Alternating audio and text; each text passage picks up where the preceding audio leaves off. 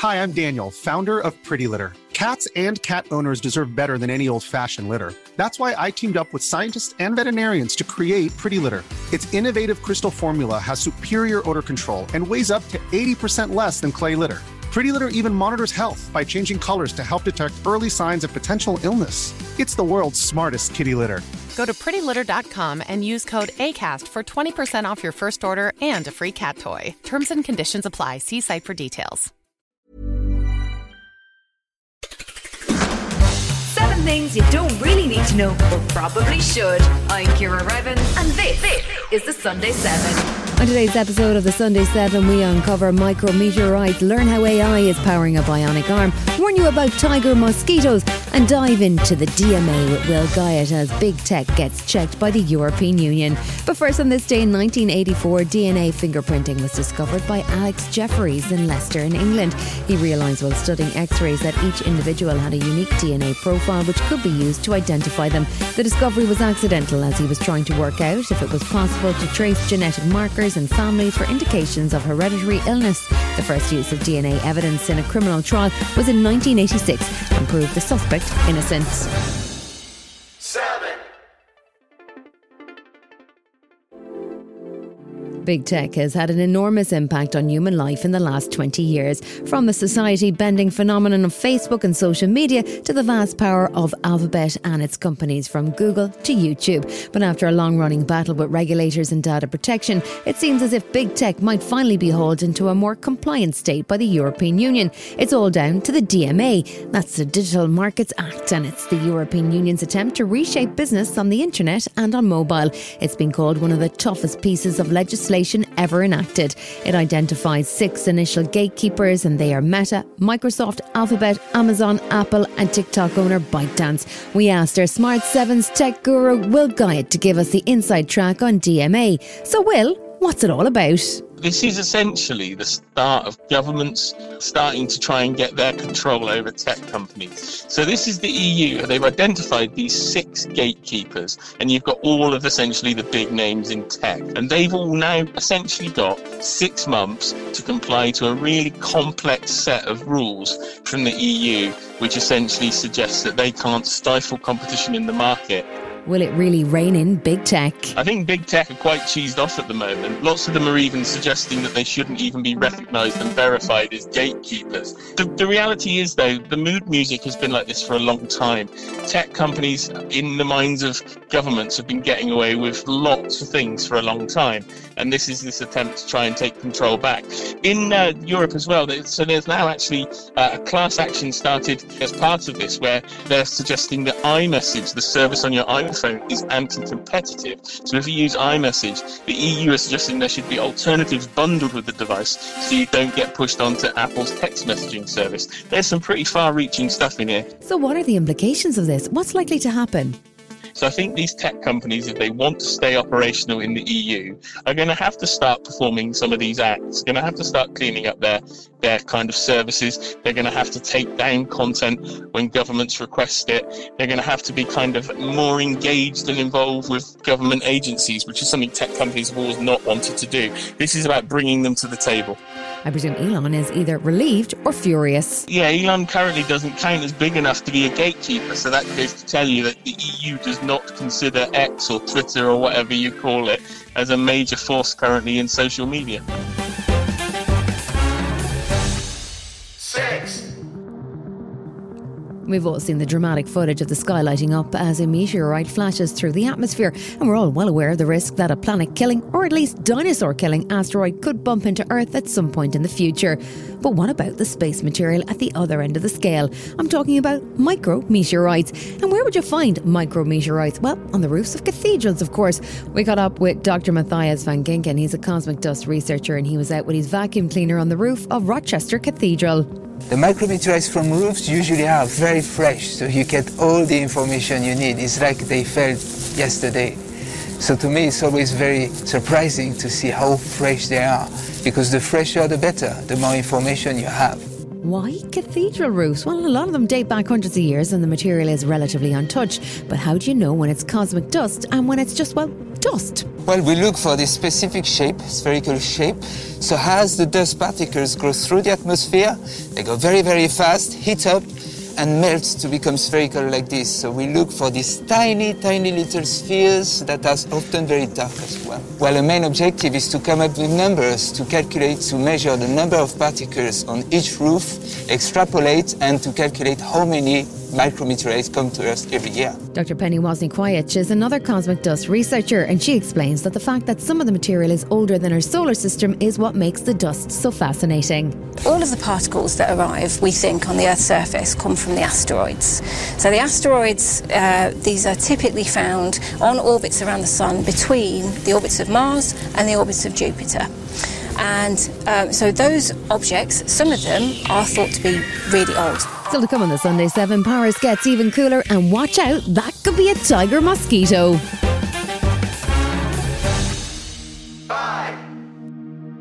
Paris is gearing up for the Olympic Games next summer. They've been investing in cleaning up the River Seine in the hopes of holding events in it, but it's been a struggle. They're planning to spend over €1 billion on the cleanup, but have had to cancel a couple of triathlon events this summer as the water still isn't clean enough. But the Seine is also at the centre of a fascinating new development in an urban cooling system that can provide air conditioning, but a fraction of the carbon cost. The intention is to provide a single centralised source of cooling for Olympic venues, but also for factories, hospitals and housing, with the intention that a single collective environmentally sensitive system could replace hundreds of carbon inefficient individual units. Raphaël Néral is a gloriously titled Secretary of Freshness for Paris. Si on arrive à développer ce réseau de froid urbain, if we manage to develop such a network of urban cooling, instead of standalone air conditioning, we could really manage to control the level of air conditioning carbon emissions in Paris. Emissions related to producing cool in the world are going to rise anyhow, so if we choose collective solutions that are resilient and efficient, the cool balance will keep growing slightly, because demand will increase, but it will be very restrained compared to a situation where everyone has their own equipment, and it's everyone for themselves. Soit de dire, chacun s'équipe.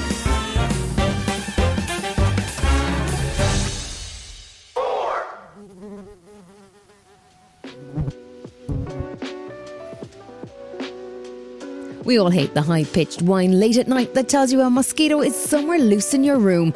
Mosquitoes are bad enough. They kill almost 1 million people a year, making them the world's most deadly animal. But now a new species of mosquito has been spotted in the UK, and it carries some seriously nasty diseases, including dengue fever and Zika virus. They're called tiger mosquitoes, and Jolyon Medlock, the head of medical entomology at the UK Health and Safety Authority, has been out hunting them in the Kent marshes. We've found the mosquito on 6 occasions. And they've all been in the southeast of England. With climate change, and as the summer's warm and the seasons lengthen, then it becomes more suitable. Every time these mosquitoes come into the country, there is greater potential for those mosquitoes to establish because it's a warmer climate. So just how bad are these mosquitoes? Dr. Oliver Brady, Associate Professor at the London School of Hygiene and Tropical Medicine, says they're pretty worrying and they're here to stay. They're all acute diseases that are rarely fatal but can be very, very severe and lead to prolonged hospital stays. If we were to cycle back 5 or 10 years, we would have thought Zika was just a minor disease. And because these mosquitoes are spread across such broad parts of the world, what were historically minor diseases now have the potential to be pandemics. Still to come on the Sunday 7, the bionic arm controlled by AI, and we're going to need a bigger boat. Right after this. Ryan Reynolds here from Mint Mobile. With the price of just about everything going up during inflation, we thought we'd bring our prices down. So to help us, we brought in a reverse auctioneer, which is apparently a thing. Mint Mobile Unlimited Premium Wireless. How to get 30, 30, bit to get 30, bit to get 20, 20, 20, bit to get 20, 20, bit to get 15, 15, 15, 15, just $15 a month? Sold! Give it a try at mintmobile.com/switch. $45 up front for 3 months plus taxes and fees. Promo rate for new customers for limited time. Unlimited more than 40 gigabytes per month. Slows full terms at mintmobile.com. Welcome back.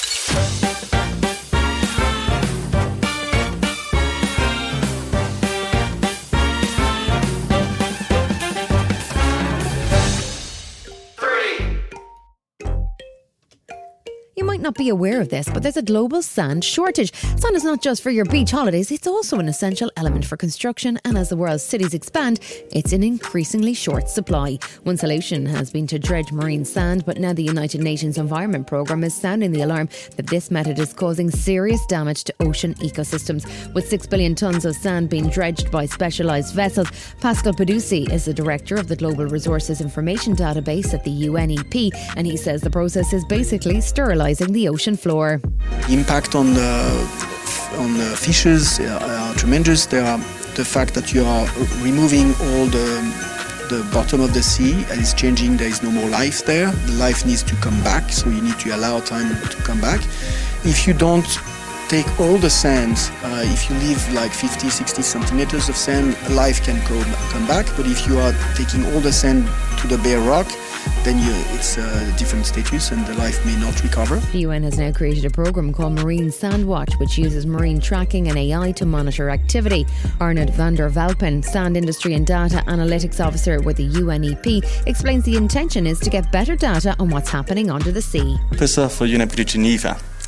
And going back to the platform, so the platform is first and foremost a capacity building tool to provide data and transparency to all stakeholders.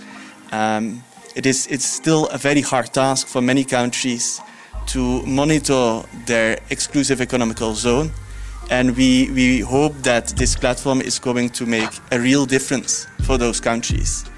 And in this respect, UNEP also invites all stakeholders to the table to discuss better policies, environmental standards and best practices. Sarah Delagarde had an extraordinary brush with death back in 2022 when she slipped on a train platform and was run over by not one but 2 tube trains. She survived but lost an arm and a leg. She's turned things around though and has now become the world's first AI-powered Bionic Woman. She's got a robot arm that can read instructions from her mind and follow her commands, so much so that she describes herself as 80% human and 20% robot. And she popped up on Good Morning Britain to explain how it all works. The beauty of it is that I can think of a movement, and the socket is full of electrodes that read muscle movement, and if I twitch my muscles in a sequence, then it translates into a movement. So I think about opening up my hand, it opens up. Wow. If I think about closing my hand, it closes. Incredible. It is a combination of thinking, acting, and then translating into these impulses that allow me to make those movements. You know, the reason why I'm happy to talk about it so much is because I feel that there isn't a lot of understanding about how it works and how far the technology has come. And I'm, part of me is still dealing with the loss of limbs, which obviously is terrible, but the other part of me is really excited about discovering all of these technologies, this innovation. I think that's really exciting in a way because at the moment it's trying to replace what I've lost, but the idea is that perhaps at some point it will enhance what I have.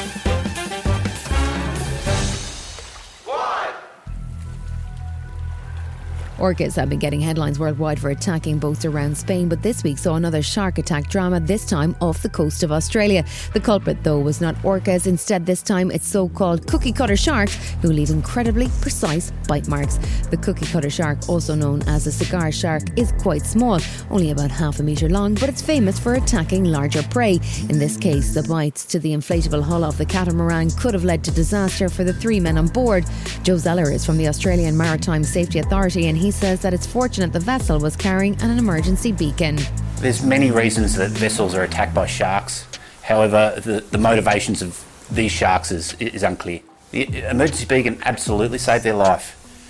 It enabled the Rescue Coordination Centre to identify their precise location and tailor the most appropriate and quickest response to rescue them. Evgeny Kovaleski was one of the sailors rescued from the Coral Sea. He and 2 colleagues were attempting to beat a world record in their inflatable. He says it was a pretty scary event. This is a Guinness record, first time in the world, around the world trip by inflatable boat.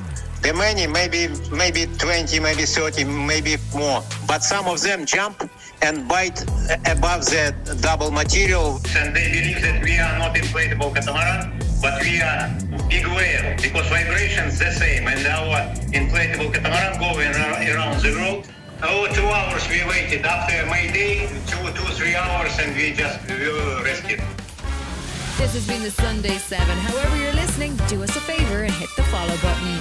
We'll be back tomorrow at 7 a.m. with the regular Smart 7 Ireland edition. Have a great rest of the weekend. Written, produced and published by Daft Doris.